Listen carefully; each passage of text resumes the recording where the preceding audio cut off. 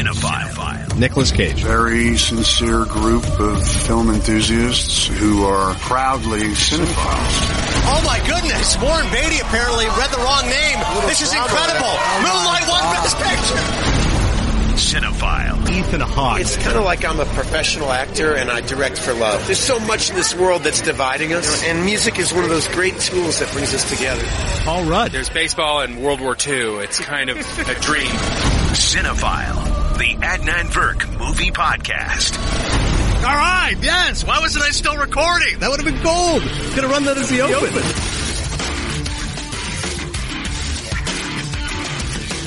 The insubstantiality of the film isn't due to the infinite yet flimsy malleability of CGI gimmickry, but instead to the dispersion of its drama throughout the many cinematic installations set in the Marvel Cinematic Universe.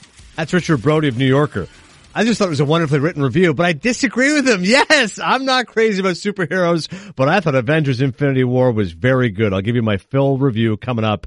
Along with Hank Azaria. He's back again. I think it's one of the best cinephiles we ever had. He was so funny and so entertaining. He's back again with his second season of Brockmire.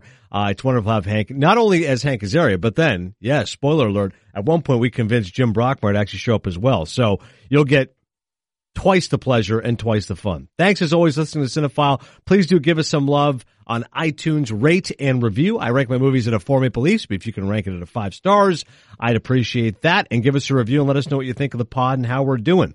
Coming up shortly, we're going to have a Tribeca Festival recap episode, and there's lots of good stuff there, including Rick Passmore's brush with fame. Ben Lyons has a movie called The American Meme, and Passmore met Paris Hilton, and there's a picture of Passmore with Paris Hilton, and I tried to get Paris Hilton on the red carpet, and let's just say something happened. So that's coming up in the next podcast we do. But today, like I said, we're going to focus on Hank Azaria and a few movies. Plus, I talked about Nick Nolte. I just read Nick Nolte's books. We have a book review of Nick Nolte, who's one of my favorite actors. I wish he wrote more about Affliction. It always happens. You buy the book, you're how much do you talk about movies I like? But the few pages about Affliction were noteworthy. He's got stories about 48 Hours, Down and Out in Beverly Hills, Prince of Tides, all the rest of it. So I'll give you a recap of all of that. Let's kick it off, though. I'm telling you, Avengers Infinity War. So I have superhero fatigue. I said that with Black Panther. I gave it 2.5 Maple Leafs. Even though it's got over 90% on Rotten Tomatoes, even though it set box office records, I wasn't crazy about it. So Avengers Infinity War, I go into it slightly muted. I say, all right, well, it's going to be too long, which it was. But it's, running time is going to be listed at 149 minutes plus trailers. All right, 245, away we go. But listen, of course, I like a good long movie. If it's an action-packed film, I can take it. It's all good. And at times it lags a little bit. I didn't think it was too long, but I didn't think it was as bloated as I thought it would be.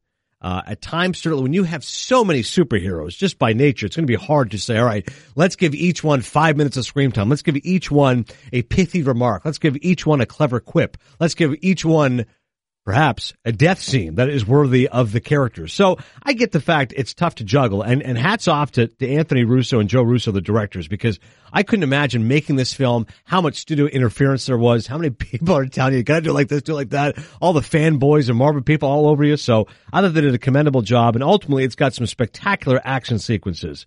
Ostensibly the stories about Iron Man, the Hulk, and the rest of the Avengers, they're all uniting to battle their most powerful enemy, which is the evil Thanos. And he's on a mission to collect these 6 Infinity Stones. And he plans to use the artifacts to inflict his twisted will on reality. And here's part of the charm. Roger Ebert said this years ago. When it comes to superhero movies or movies of that ilk, you've got to have a great villain. There's a reason why Batman's the best, because Joker's the best villain. And you've got other great villains as well. Two-Face, Riddler, Catwoman, etc.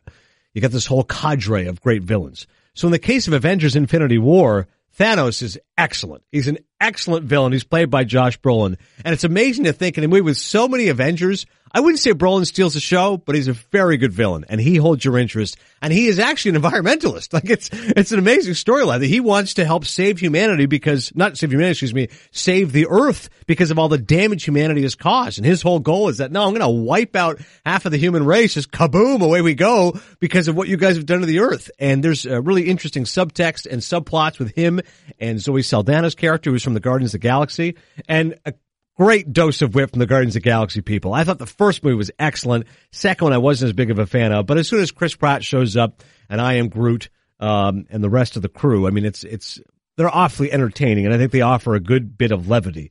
Their character is a lot of fun. Iron Man's, of this crew, Iron Man, I think, is great. I mean, Robert Downey Jr., it's tough to find a better melding of actor, persona, and character and role than Robert Downey Jr. and Iron Man. Like, it just fits him like a glove. You know what I mean? Snarky, and that cleverness to him. He's intelligent. He's funny. Like, Robert Downey Jr. is Iron Man. You can't beat it. So I can get enough of that. And Thor, I think, it's interesting. Judging by the crowd reaction, people love Thor. Like, I think Thor is a real crowd favorite, and he's good in the movie. Could have used a little bit more Hulk, but Bruce Banner, I do like Mark Ruffalo a lot, and he was very good. So ultimately, particularly that scene, I think there's a couple of action sequences about midway through the film that are really well orchestrated. I think, now, spoiler a little bit, because you're going to say, oh, how much Black Panther? Not as much Black Panther if you're a Black Panther fan. If you're a big Black Widow fan, you'll be a little disappointed.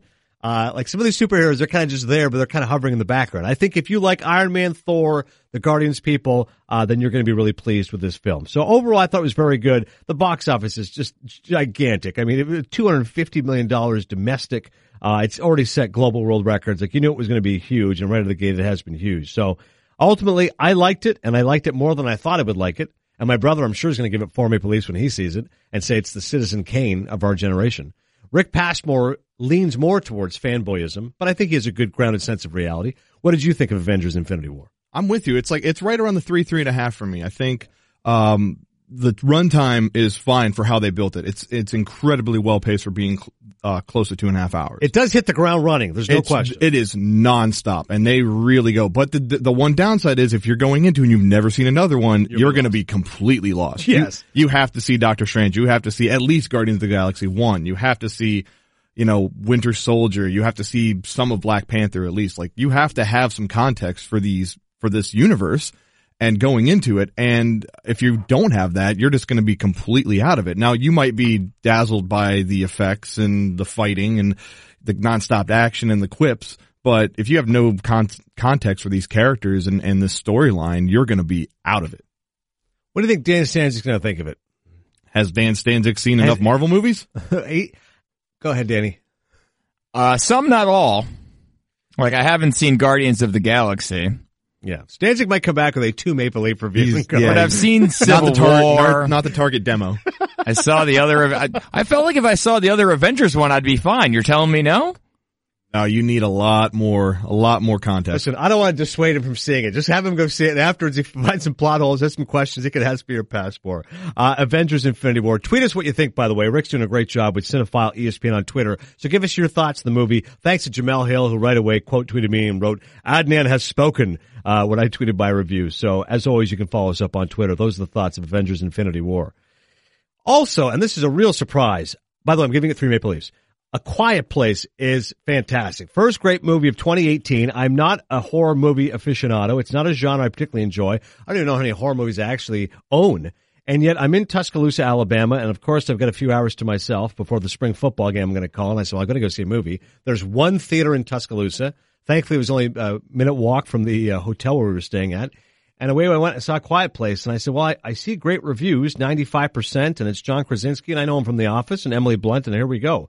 But I was shocked at how atmospheric it was, and it shows how sometimes the simplest of conceits, if executed well, can be absolutely brilliant. And the story is simply this. If they hear you, they hunt you. All right, you talk about a high concept, great tagline. There you go. If they hear you, they hunt you. This is now a dystopian future in which these animals, creatures, whatever you want to call them, psychos, are hunting people if they hear you. So they use sound to hunt their prey. So the story is about John Krasinski and his wife, Emily Blunt, a couple kids, and right away it starts out, they've got to use sign language because literally you say a couple words, the creatures come and they kill you. And Krasinski does a smart job of setting it up. He shows all these newspapers talking about, cities being ravaged and just what these creatures are doing, killing everybody and how they're figuring out how to survive. And it's just this horrible world. And so you've got to use sign language and eye contact to communicate, to stay alive. And that's how you rely on one another to live. And by the way, it's not like a horror movie where you say, okay, we just need to stay quiet for 24 hours until the villain's gone. This is now the world. There's no solution to this. Now the world is you can't ever talk again unless you're underground in a cellar and there's music playing. And, you see a lot of times they'll put headphones on, at least listen to music and get out of their own heads and to kind of whisper maybe in the shower a little bit. But honestly, any sort of communication is potentially deadly. And right away in the opening sequence, he shows you that and you go, all right, he's not messing around. And it's actually a more intelligent film than you'd expect. I mean, it's a brisk 90 minutes. And I think one of the keys of the horror movie is this, too. You've got to have something of consequence. You know, you always see in these satires, they always joke around, okay, the secondary character, the black guy, he's going to get killed in the forest. All right, the hot, attractive bimbo, she's going to be gone. You've got to have something of consequence to really start to believe the story and believe anything that happened. That's why Psycho is one of the all-time great movies, because the hero of the picture, Janet Leigh, gets killed in the shower 40 minutes of the movie. So right away, it completely upends expectations. You say, where are we going now? Like, if he's willing to kill off his lead character in the shower in this unbelievable sequence, which is gory and terrifying, this could go anywhere. And so you've got to upend expectations. And Krasinski realizes that not only with the opening, but later on in a pivotal scene, he goes, all right, you think I'm going to make something of consequence? Watch this. And what is really shocking is that in a movie that gives you the thrills and chills, it has a lot more emotional resonance than a horror movie like this is supposed to give you. And that's why I give it a little bit extra. I probably would have given it 3 Maple Leafs, but because of the fact he's got the guts to push the envelope a little bit, and a couple of scenes in particular that stood out to me and stuck with me, I said, you know what, I'm giving it 4 Maple Leafs, because you really pulled off something here that I don't think many people would have done. So it's the most suspense movie I've seen in a while. It's a scary roller coaster. It's got excellent cinematography. John Krasinski, who we know as an actor and a comedian on The Office, now shows he's got some talent as a director. He directed the movie, put his heart into it.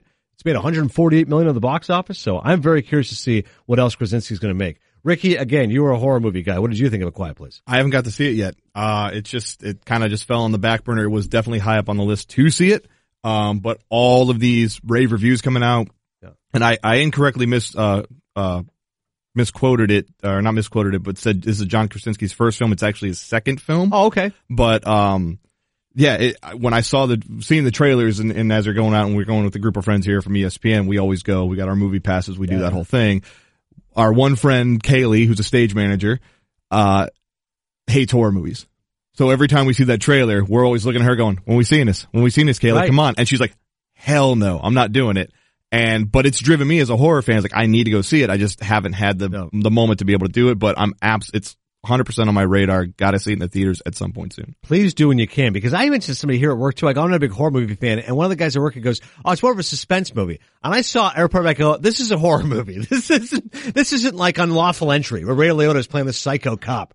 All right, this is a horror movie. There's no question. You're looking to jump and scream at times. There is a fine line between horror and thriller, and I think that The Quiet Place looks like it is going to toe that line. Yeah. You look at something like 10 Cloverfield Lane that kind of a couple years ago with John Goodman and Mary Elizabeth Winstead. Yeah. That got attributed as a horror movie. That's more of a thriller because of its nature with the character driven psychoticness of what is going on. There's really no imminent danger going to get caught immediately all the time. It's definitely more suspense thriller, where this one looks like it's more driven in that horror genre where you use shock and surprise to your advantage to engage the audience. No question. A Quiet Place is definitely a movie to check out. One last review, and then we're going to get to Hank Azaria, and I don't know what happened. I need somebody else to go watch this movie to explain to me what I missed. Wes Anderson is one of my favorite filmmakers. Isle of Dogs, 90% on Rotten Tomatoes. It's stop motion animation, which of course he did previously with Fantastic Mr. Fox, which I liked a lot. It's got a really good cast. Bryan Cranston for the first time working with Wes Anderson. He plays the lead dog.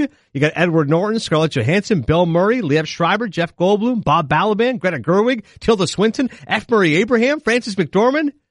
And I'm giving it 2 Maple Leafs.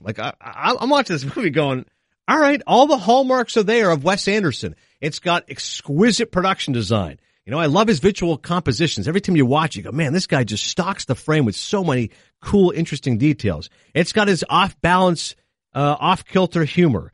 It's got his mixture of sweetness and sentimentality, and yet a little bit of gore when you least expect it. It's got all those trademarks, and yet, watching it at times, you go, man, at times this guy's just too cute for his own good. At times you go, I get the people who don't like Wes Anderson movies, but just go nuts when they watch them because they go, maybe I'm just a cat person. Maybe it's just in need of a stronger storyteller. But along with the fact it's visually clever, I just didn't think it had a strong enough story. And ultimately, in Wes Anderson movies, they always look amazing and he puts so much detail and it's so immaculate. But if the story's not compelling, which ultimately this is not. The story, by the way, is about this, Isle of Dogs. Okay, so they're doing this, and by the way, you can see parallels to, today's immigration dilemma and such, and he has said that himself, of course, he's trying to use what's going on with politics, but essentially this is just about a boy and his dog, and it's in Japan, and it's about dogs who are being excommunicated and being thrown off the island, and so you've got this whole concept of what's right in terms of welcoming others and how a dog should be like, but I mean, essentially, if you're a dog lover, you're going to love this film. There's no doubt about that. If you like Wes Anderson, which I do, I would think I would like it. But for me, it didn't work as much as other films do. It didn't truly make my heart sing the way his early films do, particularly Royal Tenenbaums or Rushmore or films of that ilk. So maybe I just missed the boat on it. Somebody else could tweet me again, Cinephile at ESPN, and let me know what made this a standout for me. For Wes Anderson, I thought it was a misfire. I thought the sum didn't add up to all the parts, and I didn't think it was as strong as I thought it would be. I'm only giving it 2 Maple Leafs. Now it's time for Hank Azaria. All right, Brockmire Season 2 premieres this Wednesday at 10 o'clock on IFC. The great Hank Azaria back with us on Cinephile. Hank, great to see you again. Thank you. Nice to be here. I'm glad we both have enormous mics. Seems like overkill, doesn't it? We're holding what's called a stick mic, and we also have a lav mic. And so a lav. This is just, you've got such a good voice. We want to make sure that we're picking up everything and all the ambient sound that comes with it. One stick feels like it. We shouldn't switch, right? Things might get a little messy there. Maybe we'll switch.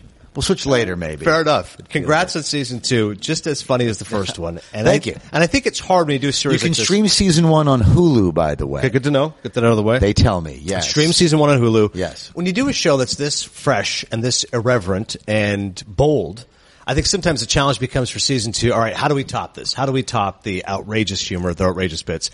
But I think that Brockmire Season 2, I don't want to say it matures, but I think you find levels of maturity within Jim Brockmire's character. So within the comedy, there's actually some serious episodes. There's a funeral episode. There's an intervention. I think you took a lot of chances with Jim in second season. Yeah, again, I have to credit, as I did for Season 1, Joel Church Cooper was the head writer. He didn't want to just rest on the laurels of Season 1. We were all thrilled with how, all I care about is it funny. Right. That's really all I care about. I know that we're going to get, the sports stuff, and we're going to get, we're going to touch on what we need to touch on. But I insist that comedies be funny. I'm funny that way. And but Joel, the first 3 episodes of Season 2 kind of are in the same tone of Season 1, and then it starts to get kind of real, right? As Brockmire's drinking progresses, and yes, he has to face realities. Mm-hmm. As he always was, I guess, but it's not just a joke. It's actually gets kind of hard. Yeah, and I think that's a reminder what a good dramatic actor you are. That some of these scenes that was the point, was to remind everybody that. Hank Azaria is not just funny, man of 1,000 voices. I'll be reminding you again in a few minutes. By the way, I'm quite a dramatic actor. I'm going to say Tuesdays with Morrie, the David Mamet plays. This is a guy who's done some things. I've had an eclectic career, and so my training is paying off. It really is. The acting lessons. I know the first season was a crazy helter-skelter schedule. Was the second season at all more drawn out? First one was, I think, 3 pages a day. First one was 2 3/4 days per episode. Oof. Which led us to some 16-page days, which for those of you keeping score at home is insane. Seriously, those are both records. I'd never shot more than, I think I had an 11-page day once, or maybe 12. I was like, wow, that was insane. Right. 2 16-page days, several 14-page days. It's a lot. It's a lot. And I was hoping Season 2 would be easier. We got a whopping 2 extra days, which then they told me, because we're planning these days, and boy, this seems almost as bad as last year. It's well, actually, they're making us shoot 11-hour days instead of 12-hour days. I'm like, why? Well, for money. So actually, out of 24 days, we're actually really only at still 22 days, and I freaked out. But no, seriously, how do you deal with the anxiety? I mean, you're trained to act. My back goes out, honestly, about every 2 days. You just honestly, that's where it the Sarno book, healing back pain. Right. That's where all my emotional tension goes, and my back goes out, and that's how I handle it. When you're doing so many pages, is there ever a time where you go, well, you know what, I can ad-lib a little bit if I don't remember the exact line, or you're trying to stick to the script? No, I'm genuinely sticking to the script. Actually, because we don't have time, I'm I don't have time to mess around. Yep. What he wrote is great. Let me just do that. And then within that, yes, as things come up, especially with Amanda, who's giving me a lot of real emotional stuff, as things come up, I'll play around, but I was jealous because I thought I could have nailed the role of Raj, but the guy you had was great. He did well, yes. Udkar Shambudkar did a great job. We thought of you. I swear to God, I got a call, and this was on a Thursday. They said, are you available next week, Tuesday, Wednesday for Brockmire? And I said, I'm working, but I can figure something out. And I didn't hear back again. So this is that right? So this is the lesson. I don't think it was for that role. No, Joe Buck. Yeah, we had a scheduling problem with him at the last minute. Right. And he bailed on us right at the last minute, as Joe Buck will. because he is a dirty, dirty player who only is successful because his daddy made it happen for him. It's the nepotism. Yeah. Absolutely. Right. You want to use big words. Sure. But we ended up working it out with Joe where he ends up being on a feed, Right. So, but we panicked in those. That's probably when you got that call. It's like, who do we know who likes our show? There's this kid named Burke in Bristol. I think he's available. He's a work sports cheap. guy. Yeah, exactly. Yeah. But no, that character, Raj, I think that's funny. It's a good counterpoint to Jim, right? He doesn't, I don't want to say he's a lightweight, but he does not have the foundation of knowledge that Jim Brockmeyer does, but he's got a big smile. He's got charisma. Kids love him. He's great with millennials. He is, he's a savvy on the social media and, he connects with a modern audience, which is what baseball needs. Right. So yeah, that's very much how Utkarsh, that's who he is. Not that he's a lightweight. He's quite a heavyweight talent-wise. Right. But he's, the character appears to be vacuous. Yes, but that's not Utkarsh either. But I'm keep going to compliment Utkarsh to keep leading down the roads of insulting Utkarsh. He's very millennial and he's very much a bro, which is very much how the appeal of Raj. Right. Yes. Brockmeyer season 2, Wednesday, it's premiering on IFC at 10 o'clock. As a sports fan, I know you're a giant Mets fan. This start must have you over the moon right now. I'm a giant Mets fan, but I'm also a Jets fan. I'm not a giant Giants fan. Let's be clear. Right. Mets, yes.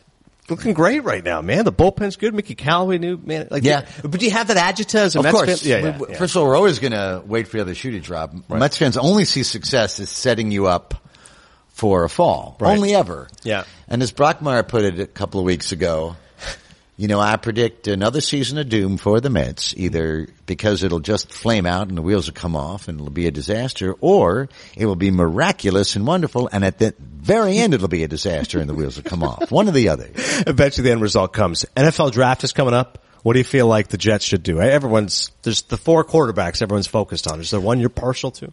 Brockmeyer, I can talk about this with you later. Sure, we'll do that later. I just met him. He was here, but not because of that. I mean, Sam Darnold would be my pick. Mm-hmm. It seemed like that was the obvious choice, and everybody talked themselves out of that. Right. And everybody's coming back around to that. Yeah.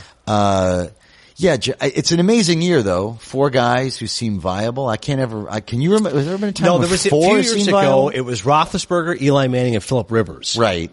And they all panned out. They all did all right. But 4, and you get people saying, well, a couple are going to be bust. I don't know that any of those will achieve the level of those guys necessarily. Correct. And that's why people go, well, maybe a couple are going to be bust, but a couple are going to be really good. I mean, the odds of 0 for 4 are slim. Yes. And it seems like all of them will at least have careers. It seems that way. Yeah. I would go Darnold if I had my choice. Josh Allen seems like he might have the most upside. Big size, yeah. If he can be coached. He's not ready yet though, right? That's the word on him. Right. There's a little time. I worry about Baker Mayfield with the police videos, the crotch grabbing and the maturity is an issue that seems to come up a lot. Well, again, it kind of matters for a quarterback. Yeah. You're the leader of the team. Yes, and Josh Rosen, is a Jewish guy from Queens. How can I not root for Josh Rosen? Josh Rosen, you're loving him. Yes. I thought you were fantastic in Madoff. What a terrific movie. In the Wizard of Lies. Wizard of Lies. Madoff. That's right. And De Niro played Madoff. What was De Niro like on set? He relied on me heavily to, help him along and give him an experienced point of view on the whole thing. Don Rickles once said he had dinner with De Niro and it was like eating alone. See, that's what I knew Rickles. I had heard that too. And then you hear Bob is, awkward so I was more nervous to hang with Robert De Niro than act with him. Mm-hmm. And I was nervous to act with him. Sure. But he was delightful. He was affable and friendly and warm and sweet and easy to talk to. Did he know your career? Like, he's like, hey, give me a little mo. Was he? He did not do that. He didn't hit me up for Simpsons voices, but he was, he seemed to know who I was, which is good. I mean, I was in Heat. I didn't do any scenes with him, but right. If nothing else, I'm the kid who looks familiar from Heat. I get the kid, right. By the way. Yeah. So I have nerve saying on the eve of my 54th birthday. You look great. Thank you very much. Yeah. But, no, he was great. He was lovely. Yeah.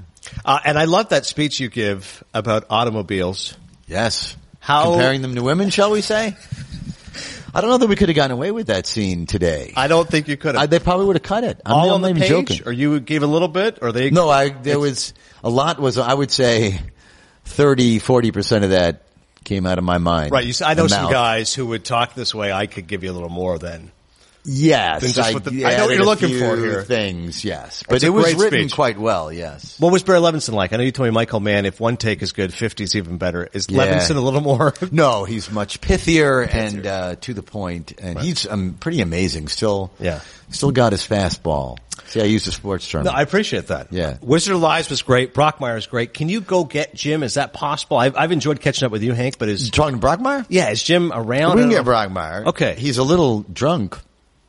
It's as usual. It's noon though. It's that. Yeah, no, I know. That's getting quite late for him. Usually he's passed out by now. But no, you still could get him. If you could rustle him up. Do you want to talk to drunk Brockmire or sober Brockmire? You know what? I'll take whatever we got. All right, we'll see what happens. Okay, here. great.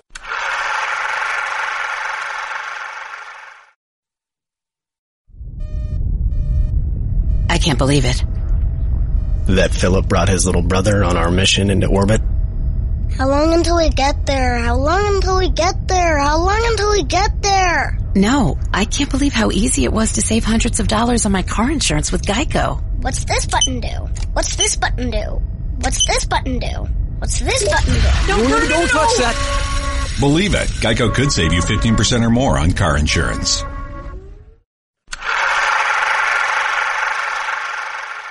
All right, so Hank Azaria was so good. Man, he's funny, he's interesting. And by the way, off air, Hank and I talked about the whole Apu controversy. So his guy, Adam Freifeld, who's great, he had messaged me ahead of time. He goes, hey, listen, we don't want to get into the Apu stuff. I said, no, of course, I totally understand that. Even though for the record, I have supported Hank on it. He goes, no, I know. So at one point we were getting set up there. I kind of just said to Hank, I said, listen, I'm sorry about all the Apu stuff. I got your back on this. He goes, no, I appreciate that. And I said, as I've told you, my dad and I, we used to run a store. Like that was the first South Asian character we saw. It's a satirical show. It's meant to be a comedy. And he goes, Adnan, all those things you say are right, but it has offended a significant number of people. And and that is concerning. And I said, but Hank, I don't want you to walk down the street and every time you see a brown face, this guy's Indian, Pakistani, Bangladeshi, Sri Lankan, he must hate Apu, must hate the fact I'm the guy who did Apu, because that's not the case. And he goes, no, and I think you're right. I'm sure there's a lot of people who like Apu, who embrace the character, as you and your family are saying. But when I hear a story that after President Trump's elected, an Arab guy's attacked and someone calls him Apu, then Hank goes, then I'm affected by that. He goes, well, one of my people that I'm close to, one of my producing partners, tells me that her family's been mistreated and referred to as Apu and you're a bunch of Apus. So he goes, you know what? What was okay back then is not politically correct now, and you do have to adjust. And he said, I'm going to talk about it further on Colbert's show tomorrow night. I encourage you to check in. So I'm not speaking out of turn. Hank said all this stuff with Colbert as well. And on Colbert, he went further and said, I've given it, and how rare is this? When someone says, I've given it a lot of thought, and it actually gives a genuinely thoughtful answer. He said, I've given it a lot of thought, and if this has upset, because Colbert phrased it as South Asian actors, he goes, well, it's not just actors. There's South Asian people of all types who voice their frustration with the character. So if the character needs to be tweaked, if it needs to be altered, I'm for that. And if it has to be another actor doing it, I'm for that as well, which I think is immeasurably commendable on Hank's part. It's one thing to say, oh, come on, you bozo, stop complaining. He's saying, no, I understand where you're coming from. I'm sensitive to it.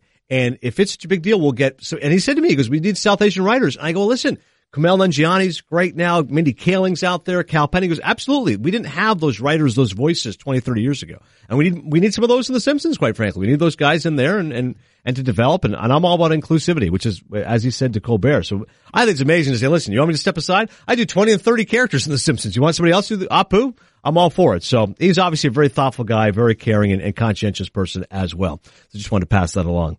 For some reason, I don't know how we were able to do this, but I thought we were going to be done. And then Hank somehow managed to get Jim Brockmire in the studio. So it's a huge get. Here's Jim Brockmire. Okay, well, this is great news. I don't know how Hank Azaria pulled this up, but Jim Brockmire is now with us here on Cinephile. Jim, it is great to see you again.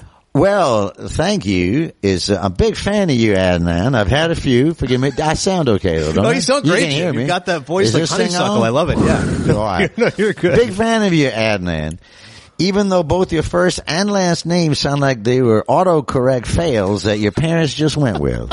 But I still enjoy it. Jim, I often get Adnan Burke. People often think that's I bet they do. Yeah, a lot of Burks feel like I'm Irish. Maybe I'm Can not you blame them, though? No, you're right. When the name is that close, it can be a little bit tricky. Well, Yeah. I'm glad that you know me because I obviously know your work. Oh, I know you quite well. I know you better than I care to.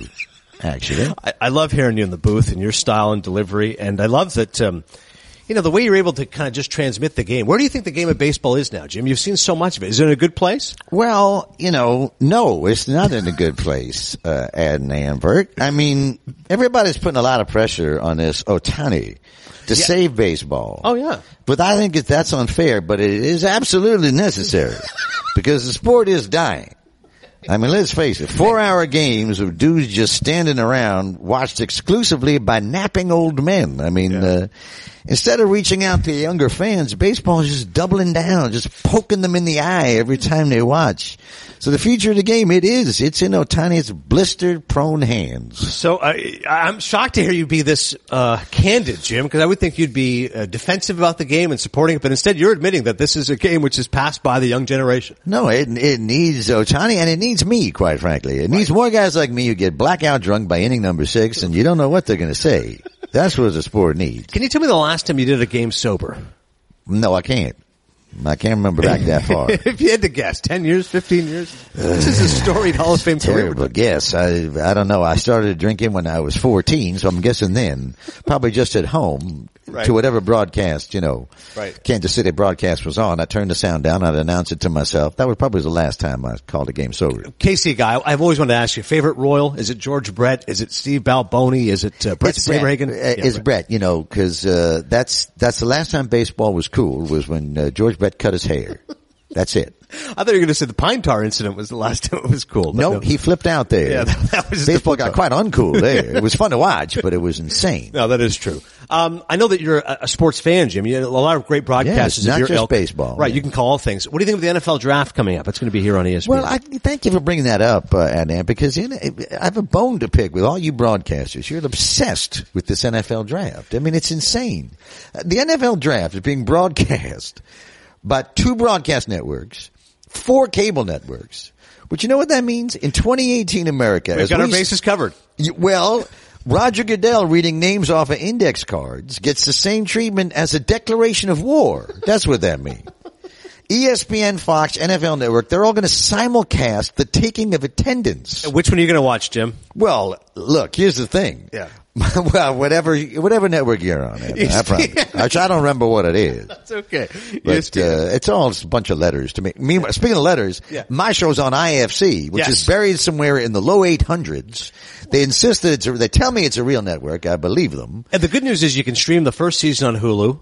And the second season's on IFC. Yeah, Hulu, you can stream. Yes, that's what I need a millennial though to help me with that. Do you know how to stream Netflix or I need a team of millennials to come in and the streaming and the bleaming and the sheaming. Yeah. But thank you for mentioning Hulu. I mean, who knew Hulu, by the way, right? No, right, you think of a hula hoop, you don't think of I'm trying to get that to be a catchphrase. One more time? Hulu, who knew? Hulu, who knew? See, it fits because for old men like me, we didn't know you could stream things, so who knew? And then it's Hulu. But plus, every time I get somebody besides myself to say it, they give me $100.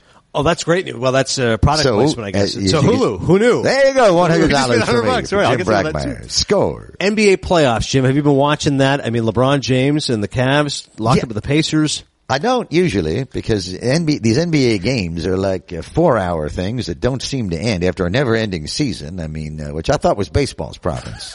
But the Pelicans, yes, unexpected performance there. Anthony Davis was great. Amazing, but especially to me that Rajon Rondo. Is it Mahjong? No, but you're right. A lot of people are always kind of going both ways. Yeah, let's go with Mahjong. Well, let's just stick with Rondo. Playoff Rondo, because he reminds me of me at an open bar.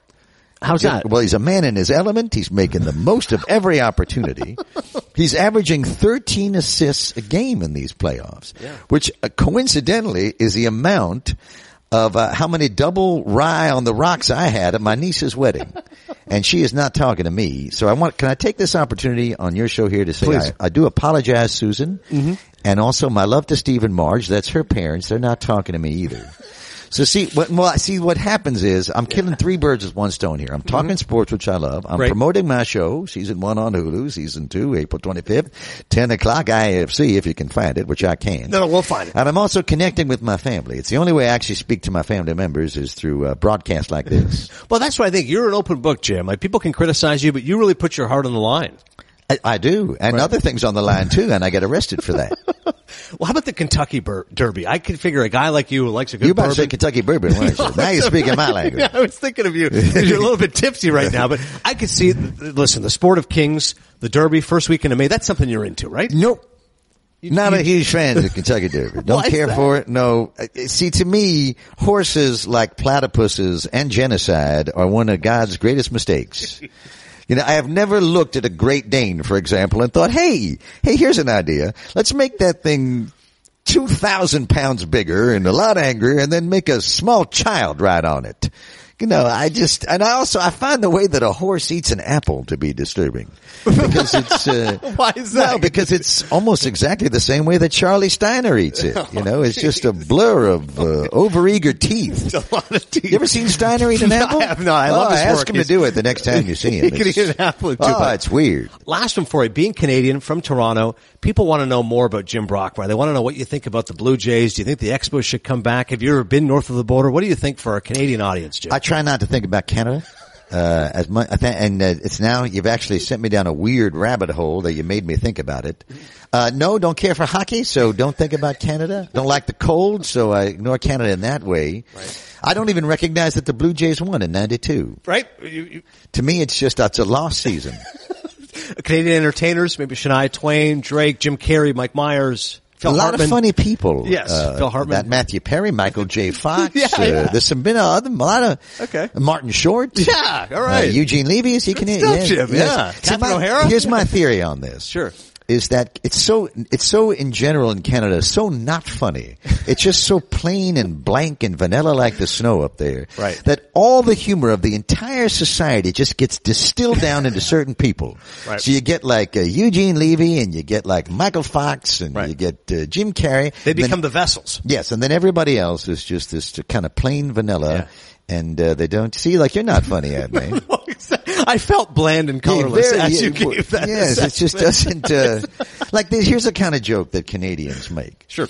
They say, you say like, hey, what time is it? Is it 3:30? And they go, no, I blew it. See, I can't even parody the Canadians. Come on, properly. give me one more time. Try it again. You say, hey, what's today? Wednesday? And the Canadian will say, yep, all day. See, that's not a joke. That's a Canadian joke. It's Canadian humor. We'll work on that. Yeah. Jim, congratulations on the show. Congratulations on a Hall of Fame career. Thanks for spending some time with us. I actually am in the Hall of Fame. Did you know that? Did you know that, Adney? In Cooperstown? I'm not kidding there. In Cooperstown, as we speak, my jacket, Jim Brockmeyer's jacket, iconic plaid jacket, and microphone are in the Baseball Hall of Fame. They really are. I swear it's true. Go check it out. All right, we're going to look this up now. It's on display of the great broadcasters. I couldn't be more honored. It's been Kurt Gowdy and it's been a dream of mine for years, so much so that I actually snuck up into the third floor stall years and years ago, and I put a plaque of my accomplishments up in there just so people would read it. Yeah. But this real honor obviously means much more to me, but I'm not taking down my toilet plaque because I love that one too. I can appreciate that. Thanks so much, Jim. No, thank you, Adney. All right, thanks so much to Jim Brockmeyer. He's obviously very entertaining. You know, when you talk to Brockmeyer, and you end up kind of wanting to do the voice as well, which I have found to be an issue. By the way, Hank also said to me, maybe I should just voice Apu as Jim Brockmeyer. Hey, maybe now all of a sudden he owns the Quickie Mart, which I think would be a fun character, or at least a fun voice and a reimagining of Apu. I also want to share, I'm a big Nick Nolte fan. I just read his book. I encourage you to check it out. He's got a few stories in there I wanted to pass along. I just think it's interesting if you love acting, if you love Nolte, or just love his path. It's fascinating. He's from Nebraska. He comes from the Midwest. He's this big guy who wanted to play football. His football career didn't work out for him because he kind of got in trouble with the coaches, and all of a sudden his family moved around a little bit, but he kind of found his way into acting and didn't find acting success until later. Nick Nolte's a guy who wouldn't really become a popular actor until he was in his mid-30s. And as he details in the book, he was acting on the stage for 12, 13 years. And all of a sudden you do Rich Man, Poor Man, and people think, oh, a star overnight is born. And that's not the case. Whenever you hear of these actors who burst upon the scene, they've been doing it for a while. So Nick Nolte was doing this for over a decade, and all of a sudden he gets a couple movies and becomes a star. But he tells early on that he was approached by this manager who said, listen, I can make things happen for your career. And he invites him over to his house, and he's making dinner for Nolte. And, he's talking about his career, and he's telling him of this roster of actors he's helped develop. And he goes, okay, I'm going to be right back. And Nick Nolte's sitting there, a young actor in his 20s, He's very excited for this business manager. The manager came down wearing nothing but a satin robe and went up to Nick Nolte and said, "Hello, Cuddle Bunny." And at that point, Nolte realized, wait, I think I'm a part of something else right now. Later looked it up, and the manager was specifically telling young actors, I can get you roles in exchange for sexual favors. And he was like, listen, I'm just some country boy from Nebraska who wants to play football. I'm so delusional about this entire business that this guy's thinking that I'm going to sleep with him or do whatever just to get acting roles. Like, is this how the business works? Like, he was just so mystified by it. But he didn't have to go down that path. He ended up doing some other films, and he was in The Deep, which was a huge box office success. And, of course, 48 Hours, which is a huge hit. One story that was interesting about Eddie Murphy, he said when he worked with them, after they were talking, he was just kind of giving career advice, because Eddie was like, he's just a kid. You got to forget, he's like 19 when he was doing stand-up. He's in his early 20s. He's a megastar. And Nolte at this point is in his 40s, and he's just kind of saying, what's your key? And Nolte's like, listen, man, I've been doing stage for a decade and a half. Now I'm doing some movies. Like, I think you do one for yourself, one for the audience. And he said, Eddie looked at him. He's like, yeah, I can't do that. He's like, I got a certain life to lead. He's like, all right, I'm just going to make movies that make a lot of money. And that was kind of his key to success. He then talks about Down and Out, Beverly Hills, and other films of that ilk. The Princess Tide story is interesting. He says that Barbra Streisand was thinking of him for the role. So then he auditioned with her, and then they started doing the film. And he actually said to her, hey, listen, let's not get involved romantically. And she said, oh, that's a little presumptuous. You think that I'll fall for it? He goes, the way we're playing this character, my guy is incredibly vulnerable, and you're this therapist who's very nurturing. When you're doing that on set for 12 hours a day, it's easy to then take that home, and all of a sudden now you're nurturing me, and I've still got my issues. And he goes, trust me, I've got my issues. And he tells in the story at one part, Barbra Streisand had called him and was like, listen, I want to be with you. Like, let's make this work. And he was like, no, we can't do that, Barbara. And he was like, why not? And he's like, no. And he's like, well, what do you want from me? And he's like, I just want to be a good friend. And she's like, all right. Which, that's amazing. Barbra Streisand's hitting on Nick Nolte. And The Prince of Tides was a wildly successful film. He won a Golden Globe for it. He was nominated. It was his first Academy Award nomination for Best Actor. I remember watching it. It was one of those movies that I'm like, I don't know if I'm going to like The Prince of Tides, but I watched it with my mom, and I actually did think it was very good and probably better than people would realize. The story I really liked, he tells about life lessons, which I've talked before on my Scorsese Stories, a movie that I love and which he really enjoyed doing with Marty. As he pointed out, it was part of a trilogy, and the other two movies weren't very good. Woody Allen's movie wasn't very good. Francis Ford Coppola's was underwhelming. So the Marty film, which is the first of the three, part of New York Stories, called Life Lessons, kind of got lost. But Nolte said he really loved playing the role of the painter. He knew quite a few painters at the time. Scorsese urged him to drink beer on set, put on some weight, get in a character. And he said the big thing with painters, just like actors, it's very physical, because the painters, they're always moving, they're always up and down and moving, music's playing, they've got to have inspiration. And he goes, that's what I really liked about painting and like playing that role. He goes, so later I heard Marty was doing Cape Fear. I enjoyed working with Marty so much I wanted to do it, but I got word back that Scorsese thought of me too much as the painter, Lionel Dobie in Life Lessons, big, burly, hairy, angry. And he goes, this lawyer is not Nick, and I like Nick, but he's not Nick. So Nolte said, I went and got my best suit. I got a pair of glasses, which I don't need glasses, but I wore them anyways. And I went to a premiere that I knew Marty was going to be at, and De Niro was there too. And he said, Marty walked by me twice and did not recognize me. And the third time he turned, he goes, Nick! And he's like, yeah! And he's like, oh, hey, how are you? Good to see you. He goes, oh, here's Bob. I don't know if you met Bob before. And he said, De Niro was very quiet, but he was aware that he kind of met him, said hi. And he goes, I'm telling you, that's how key it is for actors. You just make the director see you in a dirt and light. Next week, I got a call from Marty. Hey, you want to be in Cape Fear? Yeah, I'd love to. He reads for it. He does it. He said Juliette Lewis was, to use an old-fashioned expression, quite a pill. He said she was dating Brad Pitt at the time, and they broke up. And he said Juliette Lewis started treating me like her real dad, and at one point told me, you're not half the actor Robert De Niro is, and you shouldn't even be in this movie. And Nolte said he was able to forgive her because he's like, listen, you're a teenager who just got her heart broken by Brad Pitt. And I get it. But he said it was amazing how he's like, I'm playing this dad whose daughter hates him. And yeah, off here, Juliette Lewis was giving it to me as well. He said, as far as De Niro, he said he finds him almost painfully shy at times. He definitely has a real need and desire to be alone. He said, but they got along very well because they really immersed themselves in the character. And he said, De Niro was amazing. He said he'd get up at midnight. He'd go to bed at 9, get up at midnight. He'd lift weights for 90 minutes. Then he'd go back to bed and get up at 4. And he goes, so he was obviously bulked up for the role, but he was miserable because he was just so cranky. But he was able to channel all that anger and aggression into Max Cady. And he said, Nolte even realized when they're doing the film, he realized his character was getting so overpowered, and he wasn't used to that. Nick Nolte's a big, brawny football player. And he was watching the film in the rushes. I was like, man, my guy is so emasculated. And he's just getting run over by De Niro's Max Cady. And 14 years, counselor. But he said it was a fun role to do, and he said he got along great with Jessica Lange, who played the wife in the movie. He said they kept laughing. That scene where they slip all over the blood and the housekeeper dies. He goes, Marty kept putting more and more blood. And they're like, how much blood do you need here, Marty? He's like, no, we gotta have a lot of blood. So he said they're falling over the place, laughing at how much fake blood they got. So he said it was a really enjoyable time for him and a really fun movie. He also said a movie he loved is Tropic Thunder. He said Ben Stiller called him and said, hey, Nick, I've got a great role for you. I think you'd be really funny as this character who doesn't have hands, and I'm going to do the send up a platoon. And he goes, here's what you don't realize about Tropic Thunder. When you're making a movie making fun of war movies, you end up making a war movie. So he said Ben still had to have a huge budget. He had to have crazy pyrotechnics. He had to deal with the crazy heat. Like he goes, it was like making Platoon. So, but he's making a comedy, and you guys play it straight. But he said he had a ton of fun doing that film. He thought Downey was amazing, and Ben was really fun as a director. Also Hulk, he mentioned briefly, was just fun to be in a cartoon movie. Warrior, he was nominated for an Academy Award as well, and he said the director told him, listen, Nick, I'm kind of, using your life here as a template and writing this character. He plays a guy who's battled addiction and substance abuse, and he was able to get an Academy Award nomination for supporting actor in that movie. He also thankfully talks about the famous mugshot. One of the greatest moments ever on Conan. They retired that mugshot because it was showed all the time. And Nolte said at that point he actually quit boozing, but he got really into HGH. And he would put a needle in his stomach all the time because he goes, he really believes in human growth hormone and all these alternative therapies. And he started to get a reputation around Hollywood as Weirdo Nick. And he goes, I don't care, I'm going to live longer. However, one misstep is he started to use GHB, which is also known as the date rape drug. And he thought this would help in terms of anti-aging, etc. Well, one night he took way too much, and that's the night that he ended up driving in California. And apparently the one witness had told the cops, we saw this guy going across the lanes 6 different times. He's literally doing zigzags. And when the cops stopped him, Nolte was actually grateful. He's like, yeah, I don't, I need help right now. I gotta go.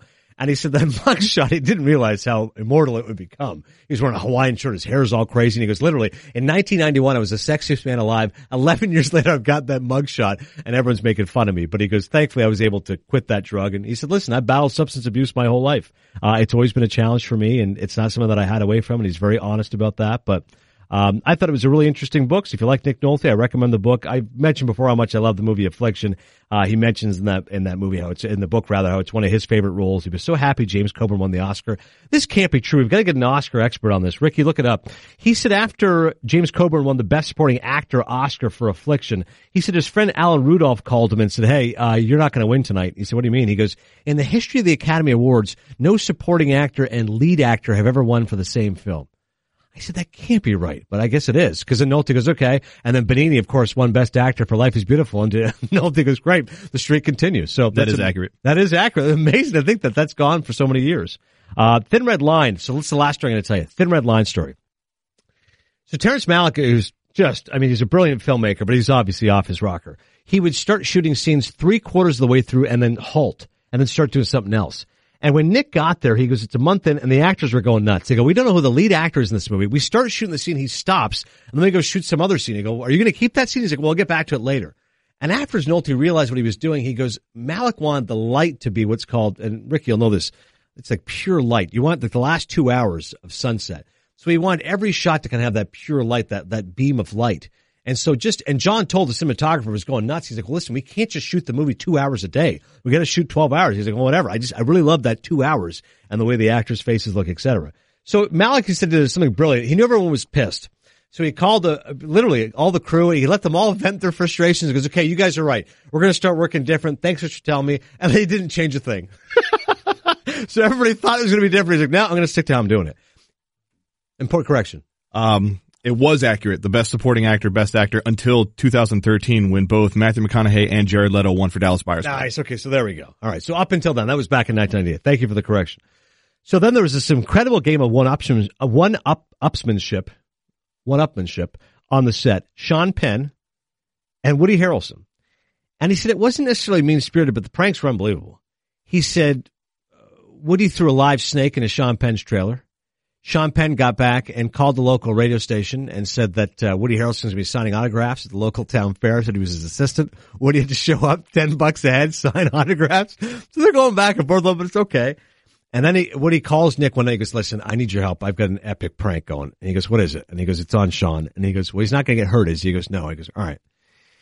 Nick Nolte calls Sean Penn and goes, hey, I need your help. I'm at the police station. And Sean goes, what happened? He goes, I got in a minor fender bender. It's not a big deal, but I just need you to come down here. He goes, okay. They go down there and they've got this, and Nolte already knew. He goes, oh my God, the 3 cops are in on it. They've got this gigantic muscled Aussie. He goes, just freakishly large, tattooed, angry. And he's the one who ostensibly, I've hit his car. So Sean gets there and the cop goes, all right, no big deal. I just need you to ID who this is. And he goes, yeah, that's Nick Nolte. He goes, okay. We've also got the test of his breathalyzer, so I'll be right back and check on that. And Sean then looked at Nick like, hey, were you drinking? And Nick kind of looks at him like, no, I had a couple, but it's okay. Because Sean's like, if you're drunk and we're wherever the hell they were filming the Thin Red Line, we're in trouble. He goes, the cop goes away. At that point, the other cop who was there takes the big Australian tattooed guy who supposedly Nolte got in the fender bender with, takes him away. So now it's Sean and Nick. And before they were about to pull the prank, Woody saw the cops grab guns and he goes, are you serious? You're going to use guns? He goes, we got blanks. So they're sitting there. It's Nolte and Sean Penn. And Sean goes, we got to get out of here. And they hear bang, gunshot. And Sean Penn gets like, what? And Nolte's like, bang, bang. And they go, oh my God. And Sean's about to get up and looks down the hallway. And all of a sudden the Aussie tattoo guy comes running down the hallway and goes, I'm getting out of here, dead or alive. And he looks at Sean Penn and goes, you're getting me out of here. And Sean's like, puts his hands up, goes, all right, buddy, just take it easy. Just take it easy. I got the keys right here. I'll get you out of here. And he opens up the back door, and there's Woody Harrelson waiting with a camera taking pictures of Sean Penn. Nick goes, it was one of the most epic pranks I've ever seen. And he said, Sean did not laugh. He did not laugh. Like, they're dying. He's just like, all right.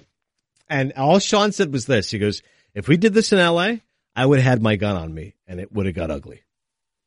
I'm like, wow. The only revenge that they then got back on Woody's strict vegan. Sean Penn ended up feeding his kids like some burgers and stuff while Woody was gone for a while. Woody apparently incensed, but in my head I'm like, dude, beef burgers versus giving a guy a heart attack because he thought somebody was murdered. Not a huge deal. Lots of great stories in Nick Nolte's book. He's just an average man with an average life. And his reviews dictate that. Oh, right up my alley. First and foremost, playing to my strengths. Dan Stanzik is. I thought it was a little much. Everyman. All right, listen, it's going to be tough to top Along Came Polly. It's fine. I've only seen 2 movies since, so my choices for this weren't that strong. I'm going to say that on the front end. So you like to revisit for Everyman, even though you've Yes, it's always a revisit. It's not a first watch. It's always a second watch. I will just tell you now on the front end, the other movie that I've seen, which is not the Everyman, in the past 2 weeks was Frozen. Oh man, so it left me with nieces. Left me with this one. All right. Michael Clayton, a 2007 Best Picture nominee, written and directed by Tony Gilroy, and starring George Clooney at his peak, Tom Wilkinson, whose tour de force steals the movie, the famed director Sidney Pollack, who died just months after the film premiered, and Tilda Swinton, whose chilling performance won her the Oscar for Best Supporting Actress. Michael Clayton is a legal thriller with 0 courtroom scenes. Clooney plays Michael Clayton, the fixer at a prestigious law firm. If a client hits a jogger with their fancy car in the middle of the night, he goes to handle the situation. If a partner in the firm strips down naked in a deposition and professes his love for a plaintiff in a class action lawsuit, he goes to sort it all out. Depending on who you ask, Michael Clayton is a bagman, a janitor, a miracle worker, Shiva, the god of death, and the guy you buy, not the guy you kill. He's also a gambling addict who owes a loan shark $75,000 after a restaurant he opened with his drug addict brother went belly up. This lack of funds and lack of professional respect due to his ambiguous status drives Michael Clayton, but he's also morally conflicted. He's going through something of a midlife crisis. He used to work in the DA's office, so there is a righteousness to him, but he also knows what comes with working for a big firm. There are going to be clients like pesticide conglomerate U-North that need to be defended for doing some really bad things. Even up until the last 3 minutes of the film, there is a sense of uncertainty about what Michael Clayton is going to do. And it's the good kind of uncertainty. It's not confusion or lack of understanding. It's suspense because there are a multitude of factors that motivate Michael Clayton, and you don't know which horse is going to come out on top. The film holds up remarkably well considering the fact that it was made in 2007, and I actually found it to be better upon a second viewing. The acting is tremendous, the pacing is fantastic, and there are a handful of scenes that I could watch over and over. It comes in at just under 2 hours and is currently available on Netflix. Well done. I would like to rewatch it again, too, because I saw it once. I thought it was really good. I particularly remember that scene at the end. It was great with him and Tilda Swinton. He goes, does it look like I'm negotiating? Like his frustration. Intense. His anger boiling up. And I remember when he won the Oscar for Syriana, some people said, well, it's a shame because Michael Clayton might actually be George Clooney's best performance. I think it might be. I was going to make that claim. He's obviously more known for other films, but I think this is him at his best. And it's weird. Like, he does a great job in roles like this where there's a little like schlub quality to the guys he plays. Like, they're always a little slightly downtrodden, but still like a little arrogant and smarter and can figure things out. Right. But there's always a little something off with the character, and you definitely get that sense in this movie. Yeah, I love the moral conflicts. Like you said, the gambling addicts, the horse. I mean, there's lots going on there. By the way, good year for the Oscars, by the way, 2007. That same year as No Country for Old Men, that Old Be Blood. So I was kind of curious as you were doing it. Like, why didn't Michael Clayton do better along with Tilda Swinton winning, but pretty heavy opposition? I thought Wilkinson was the best, by the way. I don't think that's even up for debate. Yeah. Wilkinson's great in that movie. All right. Thanks so much for listening to Cinephile. Thanks to Dan Stanzik, Rick Passmore, the entire crew. Thanks so much to Hank Azaria and Jim Brockmeyer for dropping by. Our next podcast, a Tribeca special, including Rick Passmore's Brush with Fame with Paris Hilton. You're going to hear from Ben Lyons, the Fat Jew, along with director Burt Marcus. All that more coming soon to our Tribeca recap. Plus, Schindler's List. I was there at the panel. Stories of Spielberg, Neeson, Kinsley. All that and more. Until then, I'll see you at the movies. Don't miss out on the next episode of Cinephile. Subscribe to the Adnan Virk Movie Podcast by clicking the Listen tab in the ESPN app. Everyone is talking about magnesium. It's all you hear about. But why? What do we know about magnesium? Well, magnesium is the number one mineral that 75% of Americans are deficient in. If you are a woman over 35, magnesium will help you rediscover balance, energy, and vitality. Magnesium supports more than 300 enzymatic reactions in your body, including those involved in hormonal balance. From functional medicine doctors to mental well-being and female hormone experts, we all know that magnesium is the one mineral to improve all aspects of well-being and health. But which one? Magnesium Breakthrough from Bioptimizers, the trusted choice recommended by leading experts with 7 best-absorbed forms of magnesium to ensure your body receives the support it needs for overall well-being. Go to bioptimizers.com/balance today and use code BALANCE10 for 10% off. Support your journey to wellness at bioptimizers.com/balance. Magnesium Breakthrough from Bioptimizers, your foundation to optimal health and vitality.